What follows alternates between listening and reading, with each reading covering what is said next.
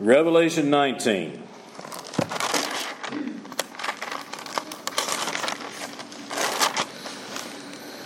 We looked at the first part of the chapter last week, so this morning we are going to pick up in verse 11.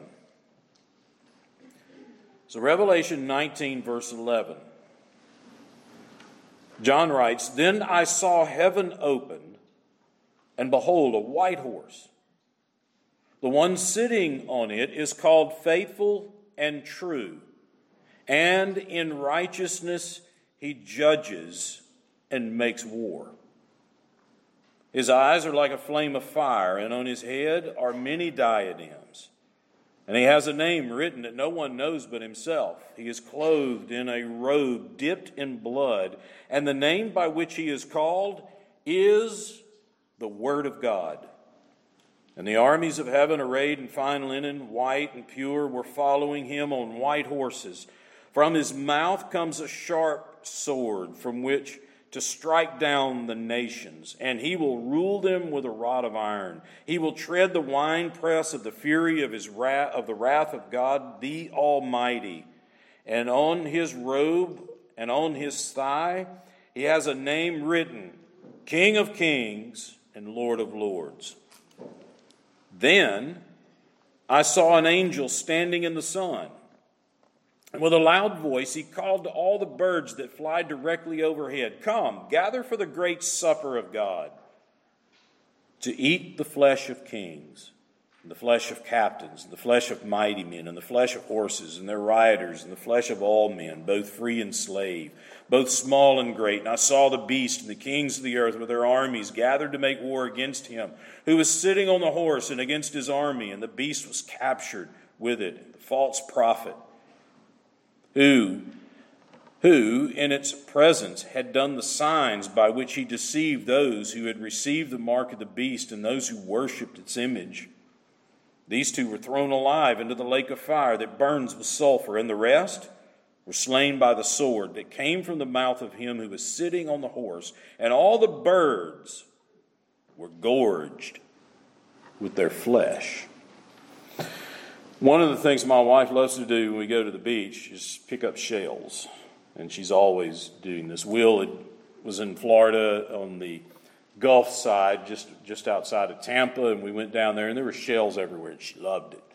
Every time we do that, I think of a song. There's a Celtic group called Eden's Bridge, and they do a lot of worship stuff, and they do a song. Years and years and years ago, they did a song called Stones and the Sea. It's a beautiful song, and every time we're doing that, this song comes to my mind, because here's the gist of what they're writing and what they're communicating in this song. The singer starts by saying that here they were walking on the beach, picking up pebbles and stones and looking, and they were finding precious things, and they were just walking around and doing this. And then the wind comes and whispers in their ear, "Look, you fool, what are you doing? Why don't you raise your eyes and see the sea?" And then the song goes on, the lyrics of the song, they say that they'd gathered these precious things, and it was just, and then all of a sudden they grew tired of these precious things, and the precious things grew tired of them, and what came to their mind again was this, the wind whispering, "What are you doing? Why are you wasting your time picking up these things when you could raise your eyes and see the glory of the sea?" And then the lyrics, the person looks and sees and is overwhelmed by the sea. It's as if they looked for the first time, and they're overwhelmed by the sea. And the sea captures them, and the sea just overwhelms them. The point of the song is this: the sea is God. And we're walking around in life picking up all these things that we call precious, and we're so down here looking and picking and going and saying, "I got to have this precious one." Then we get tired of that, and what do? Throw it away. And then we get this one. I get tired.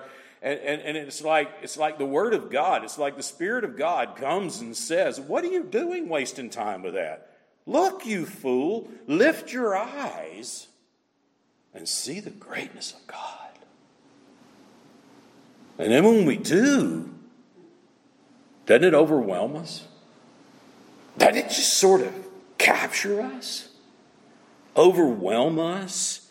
Life's like that. Even as Christians, we can get into that routine of looking and trying, especially when times get tough, right? I mean, let times get tough, and we become preoccupied with trying to hold on and find the precious things and hold on to them, and we fail to look up. Listen, when it comes to the second coming of Christ, which is what John's dealing with here in this chapter, we've made it to this point in the book of Revelation as we've been walking through this book, and we get to this after the marriage supper, the consummation between the relationship between Christ and his church in the first part of chapter 19. Remember, evil has been judged. It's over. Babylon's fallen. Although we're going to see it again in this chapter in connection with the second coming of Christ. But as Christians, we can go through life the same way. We can fail to look up and see the victory that's already been won by Christ. When did he win it? On the cross. When he died on the cross, was buried and raised the third day and ascended into heaven, he won a great victory then. Paul tells us that he disarmed the principalities. He disarmed. Satan was defeated. The forces of evil were defeated. In fact, you go all the way back to the beginning in Genesis 3:15, and this is what's prophesied. You're going to bruise his heel, but he's going to what? Crush your head. When did he crush his head? When he died on the cross. So, in a sense, what we are living in, remember the betrothal period last week, and looking at that, we're in that betrothal period right now. That relationship's not been fully consummated, but he's called us to himself, and we're living betrothed to him. And in that betrothal period, we are living, in a sense, what they refer to it this way. They say it's like we're living in something that's already happened. What has already happened? The defeat of evil and Satan. But yet there is still a not yet. There's the already and the not yet. Think about our salvation. Already I'm saved. Right? I mean, I turned from my sin and turned to Christ and put my faith and trust in him, the one who died for my sin, the one who was buried, raised the third day, and I come to him. Already I am saved. And what the Bible talks about and tells us about being justified and the relationship, reconciliation, and all that happens. But yet there's a not yet. Some have said, you could talk about it in three tenses. I have been saved, I am being saved, and I will be saved. The not yet is where we are getting in the book of Revelation, because not yet, he's not come back yet. And we haven't seen the new heaven and the new earth yet. We haven't entered into our glory, our eternal home yet. There's so much more that awaits us. But the already? Lift up your eyes. Get out of this mess. Quit looking at the virus. Quit looking at elections. Quit looking at cultural demise. And look up. It's all been defeated. The already has happened. And the not yet, it's coming. It's coming. His second coming, the reappearing of Christ, he came the first time. Keep your finger here in Revelation 19. I want you to go back to the book of Hebrews. Go back to the book of Hebrews and go to Hebrews chapter 9. Hebrews chapter 9.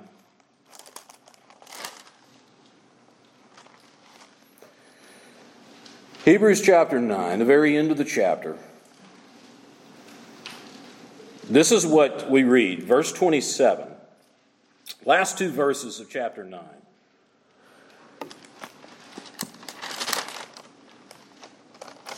The writer's been talking about this redemption that we have in Christ through his blood. Then verse 27 it says, and just as it is appointed for man to die once, and after that comes what? Judgment.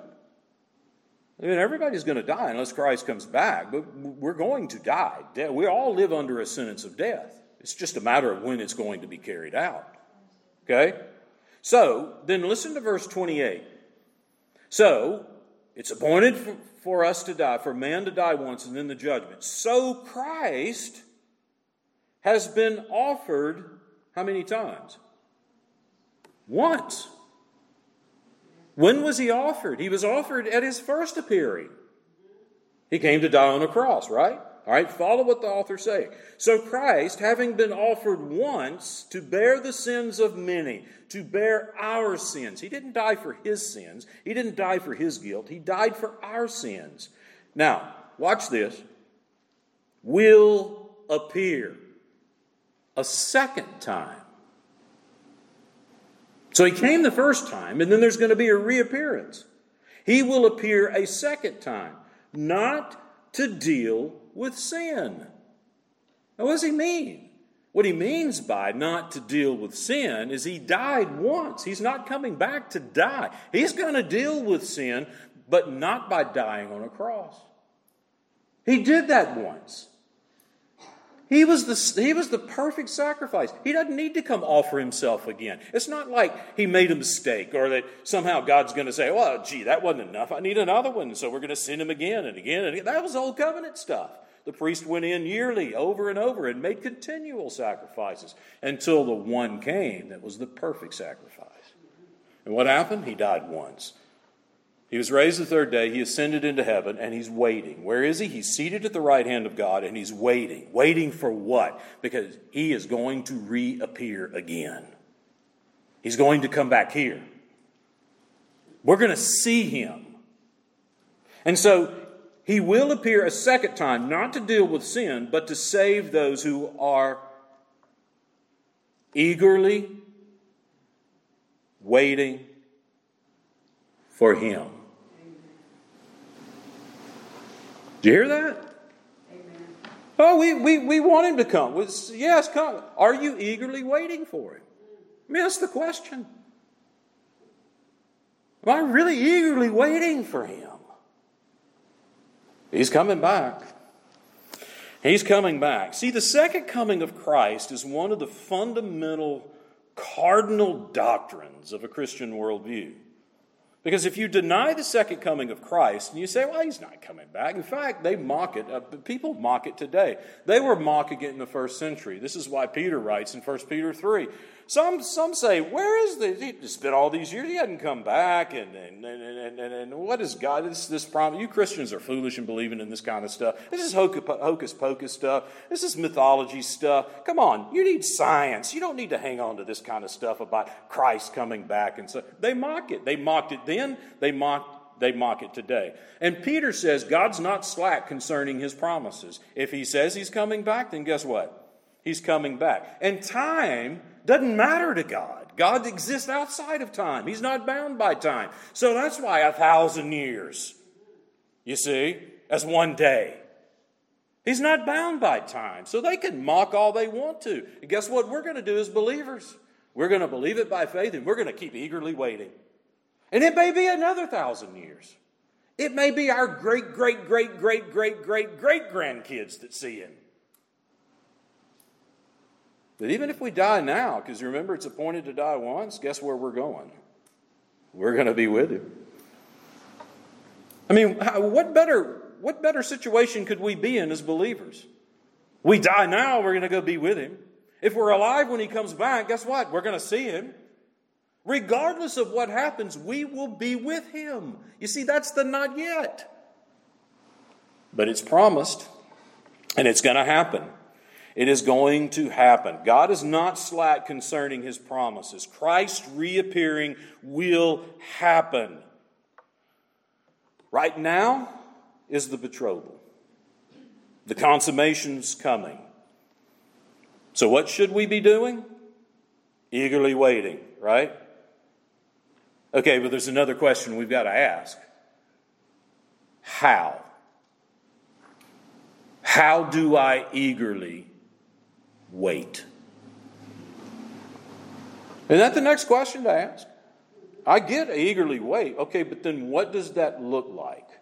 Well, first, before we get to that question, John's going to lay out here. He's laying out for us two facts. And one is the victorious reappearing of Christ. And the other is the defeat of Satan. And he's going to go into this again. We've already seen this. We've already seen it play out. 17, 18, 16, the bowl judgments in 17. And then 18, the culmination of that. The Babylon's fallen. She's fallen. It's over. It's done. Satan's defeated. Evil's defeated. But we get to see again a picture of this victory being executed. And it's connected with the second coming of Christ. So the first fact that he establishes, that he lays out, is that Christ is coming. Now, we've interacted. We've talked about, there's several legitimate views about the second coming of Christ as far as the timing. This is what we know for sure.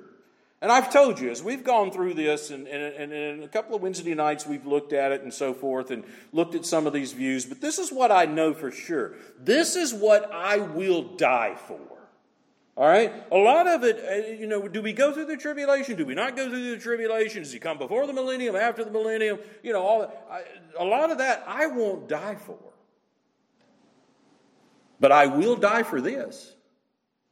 Christ will physically, bodily, visibly return to this earth. He's coming back. He said he was coming back. God shows us in his word the promise of his return. Now, as far as, a lot of the things that surround it, I don't know. But I do know he's coming back. And I do know it's going to be a physical, bodily return. He's not going to sneak back in as a ghost or come as a spirit. He's coming physically, bodily to this earth. So that is one of the fundamental cardinal doctrines of a Christian worldview, along with the doctrine of God and man and Christ and salvation and so forth. So in other words, what I'm saying is, you deny that, you've stepped outside a Christian worldview. You deny that, and you say that's not happening, that can't be a part of it, then everything else starts to fall. Because if that's not true, then how can we believe him about anything else, right? It all holds together. All right, so we're eagerly waiting. How do we do this? Well, here's the first thing that he shows, the first fact, and that is the establishing the second coming of Christ in Revelation 19. And this is what he says, this victorious return of Christ. The first thing, verse 11, John says, "Then I saw heaven opened." He sees heaven opened up. Now, this language we've seen already. We've already seen this language. In chapter 4, verse 1, there was a door opened. Remember that all the way back in chapter 4? In chapter 11, verse 19, the temple opened. Now what John says is, I saw heaven itself opened up. And what came out? What did he see as it was opened? And behold, a white horse. This is not the first seal horse. You remember the first seal in Revelation 6, the white horse. This is not the same horse. Now, obviously, the symbolic language here, white horse, means what? Victory.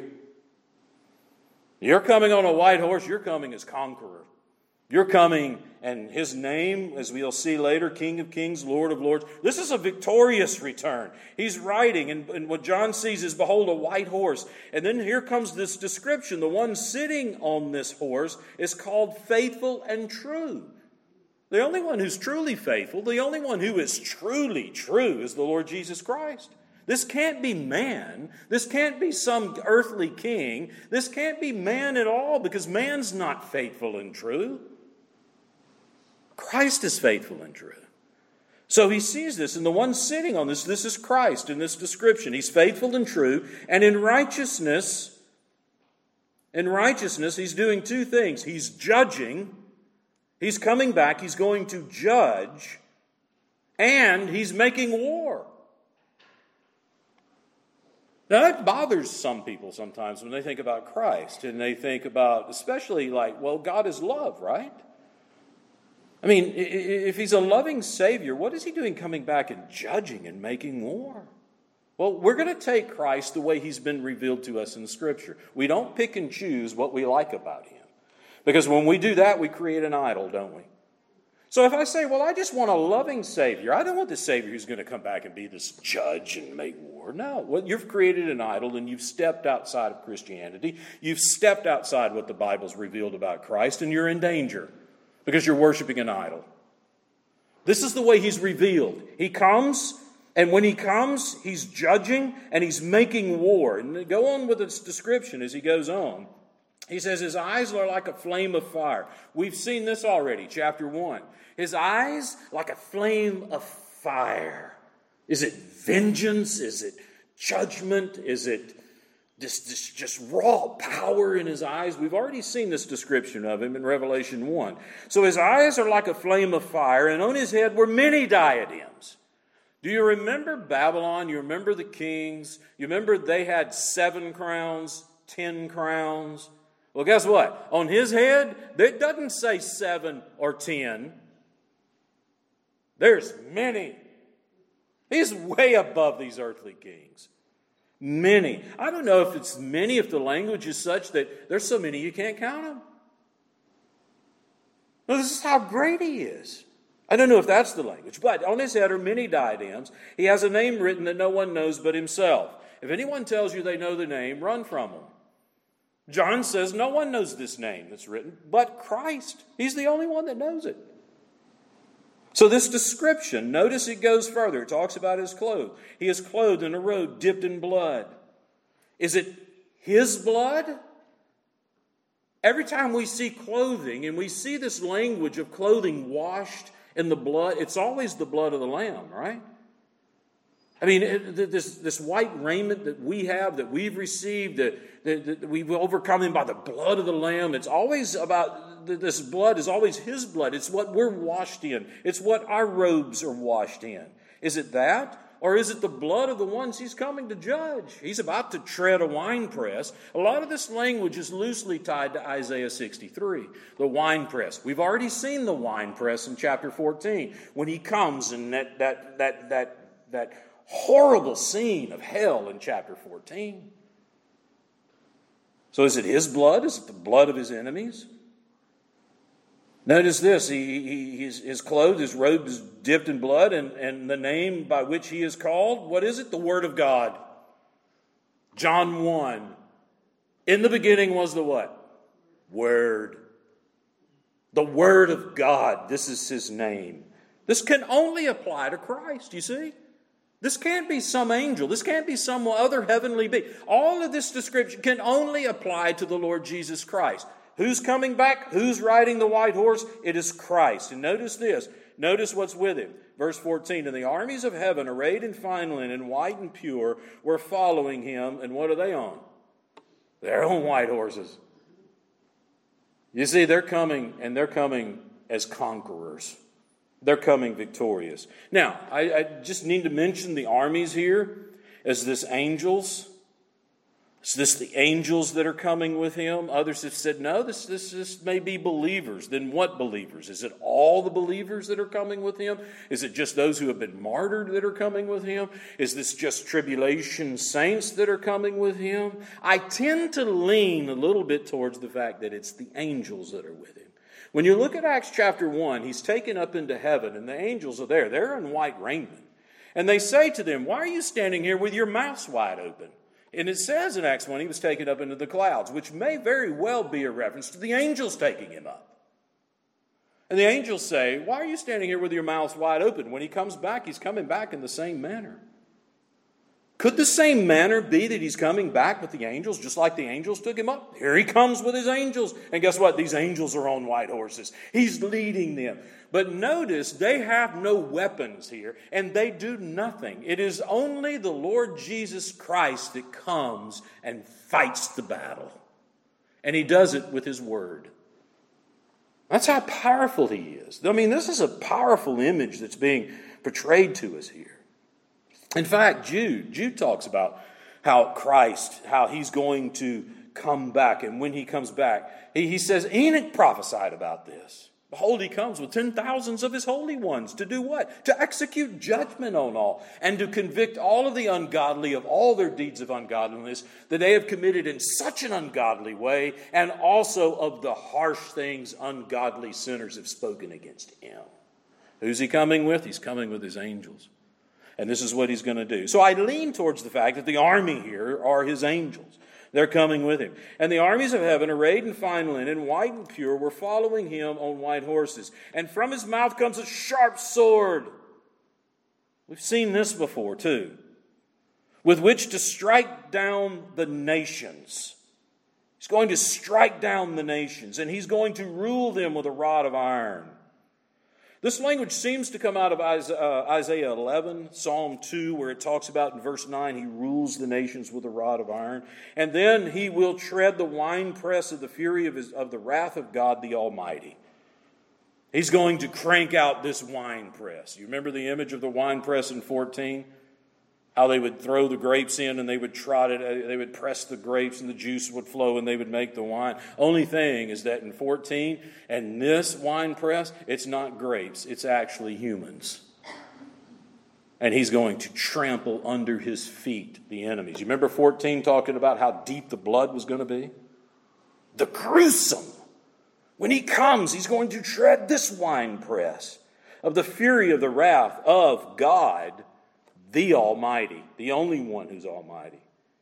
And then also, verse 16, on his robe and on his thigh, he has a name. And what's the name that's written? King of Kings and Lord of Lords. You see, this can only be the Lord Jesus Christ. So John's establishing the fact he's coming.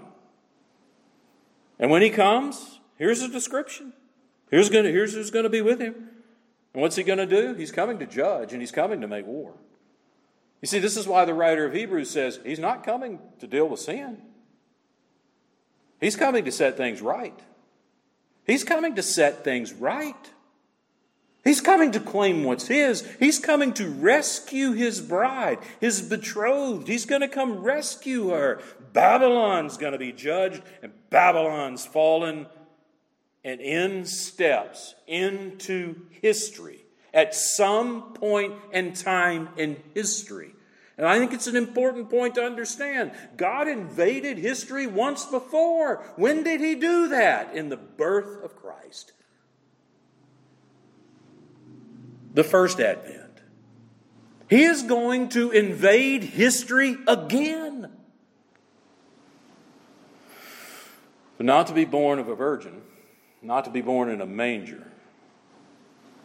You see, one of the things, we're leading into Christmas, right? We're leading into the celebration of the birth of Christ. And you see how humble his first coming was? Do you see what such humble circumstances he came? There wasn't even room for him in an inn. He was born in a stable. I mean, you see the humility of his first coming. It's almost as if, one writer said, it's almost as if he came sort of privately. Do you see the circumstances in which he's coming again? You see, I think this is why Paul would say every knee will do what? Bow. Every tongue will do what? Confess. Believer or unbeliever. When he comes back, that's it. Now, he gives the second fact here, this description, another description of the fall of Babylon. And we've seen this. A lot of this we've already dealt with. Verse 17, that I saw an angel standing in the sun with a loud voice. He called to all the birds that fly directly overhead. And what's he saying? He's saying, come, gather for the great supper of God. Come, gather. There's going to be this great supper. Now, there's contrast. As we get to the end, as I've told you, there's some contrast going on here. Remember the two ladies? The prostitute, Babylon, and the bride. There's going to be a contrast of cities. The city of Babylon and the new heaven and the new earth. There's a contrast of feast here. I think the language is put this way because where does the chapter start? It starts with a great feast. What great feast? The marriage supper of the Lamb. You see that great feast where we're joined with Christ? There's the invitation to come to that. And then here's the invitation to these birds. You ever seen vultures gather? You ever seen them gather around over a carcass and circle and swarm and so forth? They're being called to gather to another supper. You don't want to be at this supper. Because if you're at this supper, you're the main course. And the image here is gruesome. He's calling them to come together for this great supper of God, to eat the flesh of kings and the flesh of captains and the flesh of mighty men and the flesh of horses and their riders and the flesh of all men, both free and slave. None will escape. Both small and great, none will escape. None of the unbelievers will escape. And I saw the beast and the kings of the earth with their armies gathered to make war against him who was sitting on the horse and against his army. And the beast was captured, and with it the false prophet, who is in its presence had done the signs by which he deceived those who had received the mark of the beast and those who worshipped its image. These two were thrown alive into the lake of fire that burns with sulfur. Now, we've already been introduced to the beast, chapter 13, and the false prophet. This is the defeat of Satan. This is just another description of the defeat of Satan. It's going to happen. In fact, as I said earlier, he's already defeated. This is just a victory executed here. And the language is strong here, because when it gets to that point, alive is the first word of that sentence. Alive, they're going to be thrown in. As if it's emphasized. It's one thing to say, line them up and put them in front of a firing squad and then throw them in. I think it's another thing to say, they're going to be cast in alive. The severity of the judgment that's coming.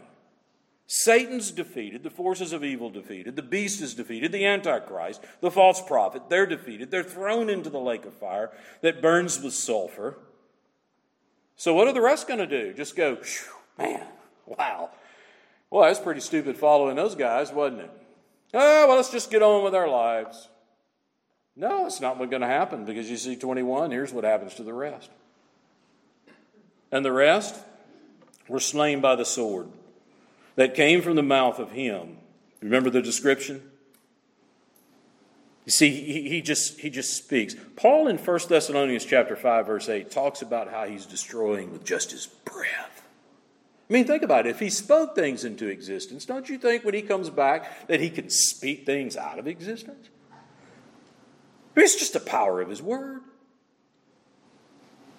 And they're slain by the sword that came from his mouth, from him who was sitting on the horse. And then listen to this. And all the birds were gorged with their flesh. They were stuffed. They were gorged. The language is not just a snack. The language is, this is a full course meal being offered up, and they are gorging themselves. This is gruesome. This is the judgment. He's coming to judge, and he's coming to make war. This is what he's coming to do. God is not slack concerning his promises. Christ will reappear. And if you're not with him, you're in trouble. If you're not with him, you're in trouble. You're in deep trouble. The consummation's coming. The betrothal's coming to an end. What should we be doing? What did we see in the first place? What did Hebrews say? Waiting what? Eagerly. Okay, so how? What in the world does that look like? First, there are a couple of things I need to say in connection with the second coming. Okay, we just need to lay some groundwork here first. The first thing I need to say is that when it comes to the second coming, the time is unknown. We don't know. We may can see signs, and we may think, when we start seeing certain things, then we start thinking, well, is it near? Is it near? Every generation has had that. But the thing is, we don't know. The timing is unknown. I mean, Jesus made a statement to that effect, didn't he? I mean, no one knows. He said, not even the angels know. I don't even know. Only my Father what? Knows. He made that statement. In Luke chapter 12, verse 40, he says, it's coming in an hour you don't expect. It's coming in an hour you don't expect. In 1 Thessalonians chapter 5, verse 2, Paul uses the language of a thief, doesn't he? He's coming as a thief in the night. In fact, look back at chapter 16, Revelation 16. You remember that little breakthrough And it's in the midst of all this judgment that's being poured out, and then all of a sudden we had this breakthrough where Jesus in verse 15 says, "Behold, I'm coming like a" what? Thief. Now, a thief does not text you and say, "I'm coming tonight, 10 o'clock. You want to put the dog up?" And it's not that it's not the sneakiness of the coming that's being conveyed here. It's not that. It's the unexpectedness of it. That's it, you see? It's the unexpectedness of it. Behold, I'm coming as a thief. Coming as a thief. Yet, here's the second thing in connection with this. Yet, it's spoken of, his coming is spoken of as being near. I mean, all the way back in the first century, the writers are talking about it as near. I mean, they use language like the judge is at hand, the Lord is at the door, and so forth. They use this language over and over. Philippians 4 verse 5, Paul says, the Lord is at hand. It's near. It's near. Hebrews chapter 10, he's talking about it's a little while. This language is used. James chapter 5, he's at the door. The judge is at hand. The judge is at the door. He's there. You remember all the way back in Revelation chapter 3? In chapter 3, this is what he says to the church at Philadelphia in verse 11. This church is being persecuted. He says, I am coming soon. Hold on. I'm coming soon. Hold fast what you have so that no one may seize your crown. Hang in there. I'm coming. So we don't know, but yet there's language here of how the nearness of the coming. And then the mockers and the scoffers come along and say, yeah, but it's been thousands of years since these words were said. Jesus was mistaken. There was a group of theologians early on who looked at the Bible and said, you can't trust the Bible because they taught like this and it didn't happen, so they were wrong. That's totally to misunderstand the Bible. It's totally to misunderstand God. Again, God's not slack concerning his promises. It is near. God's not bound by time. It is near. And what will happen when he comes? We've already seen this in chapter 19, haven't we? He's coming to judge. He's coming to make war. He's not coming to die for sin. He says, don't be deceived, Jesus tells us. Don't be deceived about these things. How in the world do we eagerly wait? I think John gives us a hint in 1 John. I want you to go to 1 John chapter 2. 1 John chapter 2. This is a passage that's caused me lots of thinking, mental power, trying to wrestle with exactly what is John saying here. And I've thought about it over the years and trying to really get a grip on what he means by this. And there may be some connection here with waiting eagerly and his second coming. And so, although there's a connection with his second coming, but this is what he says at the end of chapter 2. 1 John chapter 2. John says, and now, little children, his favorite term, my little born again ones. That's what he calls Christians. He loves that term. So, my little children. Now, you see this next phrase? Abide in him. All right, hang on to that. Where would John have gotten that language? He got it from Christ. Right? Abide in me. Without me, you can do what? Nothing. This abiding language, he deals with it earlier in the book. And in chapter 1, he talks about this abiding. If you say you abide in him, then you ought to walk in the same way in which he walked. So, now little children, abide in him. So that when he, what? Appears. What in the world is John talking about? He's got to be talking about the second coming, right? So, abide in him so that when he appears, he's talking about Christians here, we may have confidence and not shrink back from him in shame at his coming. See, this is what bothered me. How in the world would a Christian shrink back in shame at the coming of the Lord Jesus Christ?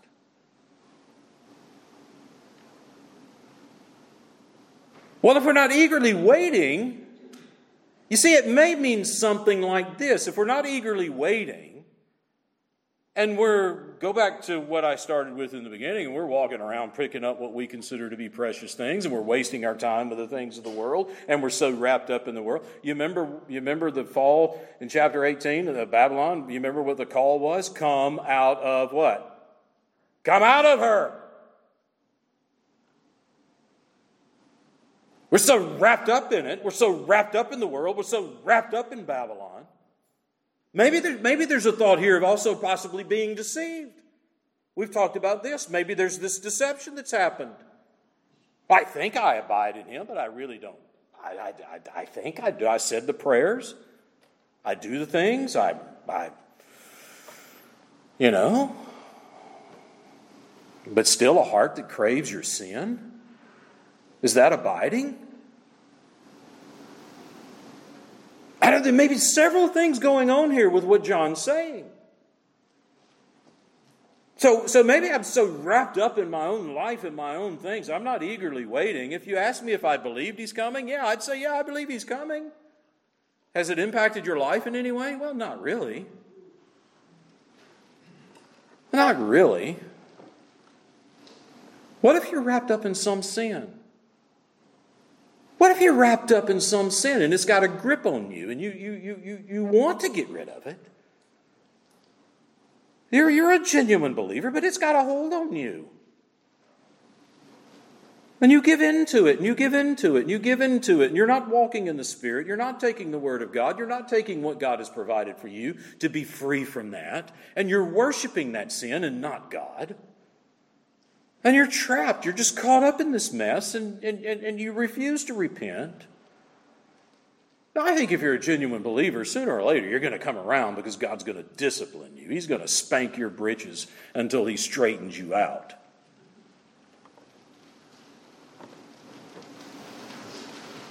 But what if you're so involved in some particular pet sin of yours? And you are a believer. And there he is. You're going to be ashamed? Oh, my Lord. My Lord, I didn't want you to see me like this. Well, let me let you in on a little secret. He already knows. He already sees you like that. And if this isn't a motivating factor for you to come out of that Babylon, for you to come out of that, if this thought is not a motivating factor enough, then maybe you are deceived as to whether or not you're a Christian. He knows, he sees, and he still loves you.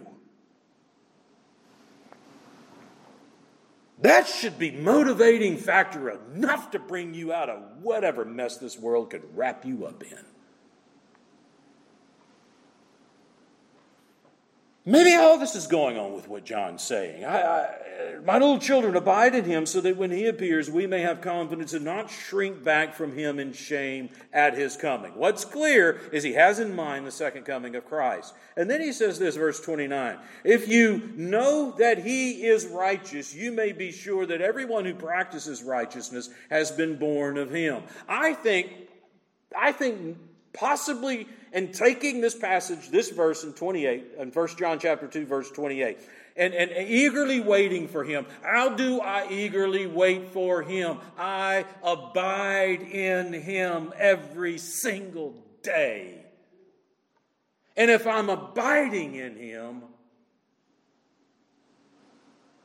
now we could go and I could list a whole bunch of things of what that would look like. But I will tell you there's some very basics. I'm praying.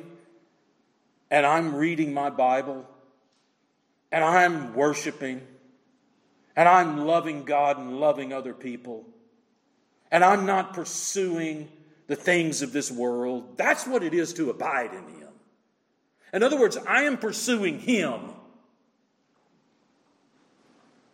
But here's the kicker. I am pursuing Him no matter the circumstances. Because I think in the context of 1 John, what may be behind this not being ashamed is that when it gets tough, I don't throw in the towel. I don't quit. I keep persevering.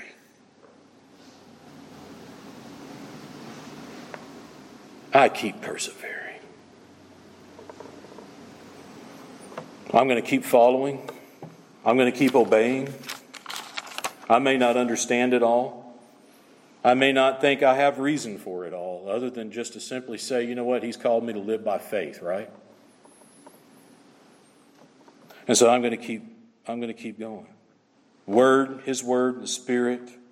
You see, I'm going to stop gathering, wasting time with these little precious things. And some of them are good in themselves. And I'm going to look up. Right now, look up. It's tough right now. It's tough, but you know, we got brothers and sisters around the world who have been in tough situations. They're going through it. And they're not quitting. They're not quitting. It's tough right now. And it may get tougher. I don't know. I pray not, but it may get tougher. I don't know. But I know this. He will reappear. And if I don't want to be ashamed when He reappears, I better be abiding in Him. Not shrinking back, not pulling back. And not even contemplating giving it all up and joining the world. Come out of her. And there's a Savior. And His name, the Word of God. King of kings, Lord of lords. You can see Him right now. You can see Him right now in His Word. There He is. And what does He say? He says, come to me. Turn from your sin. Trust me. Come to me. And maybe for the first time in your life, you've seen Him. There He is. And you see Him as your Savior. Grab Him. Grab Him and hold on to Him. There's not another one coming. And then we're going to eagerly await. We're going to eagerly await. You know, we sing the hymn, He's coming, He's coming, He's coming soon. What if it were today? What if it were today? When you leave here, clean up whatever you got to clean up. Because what if it were today?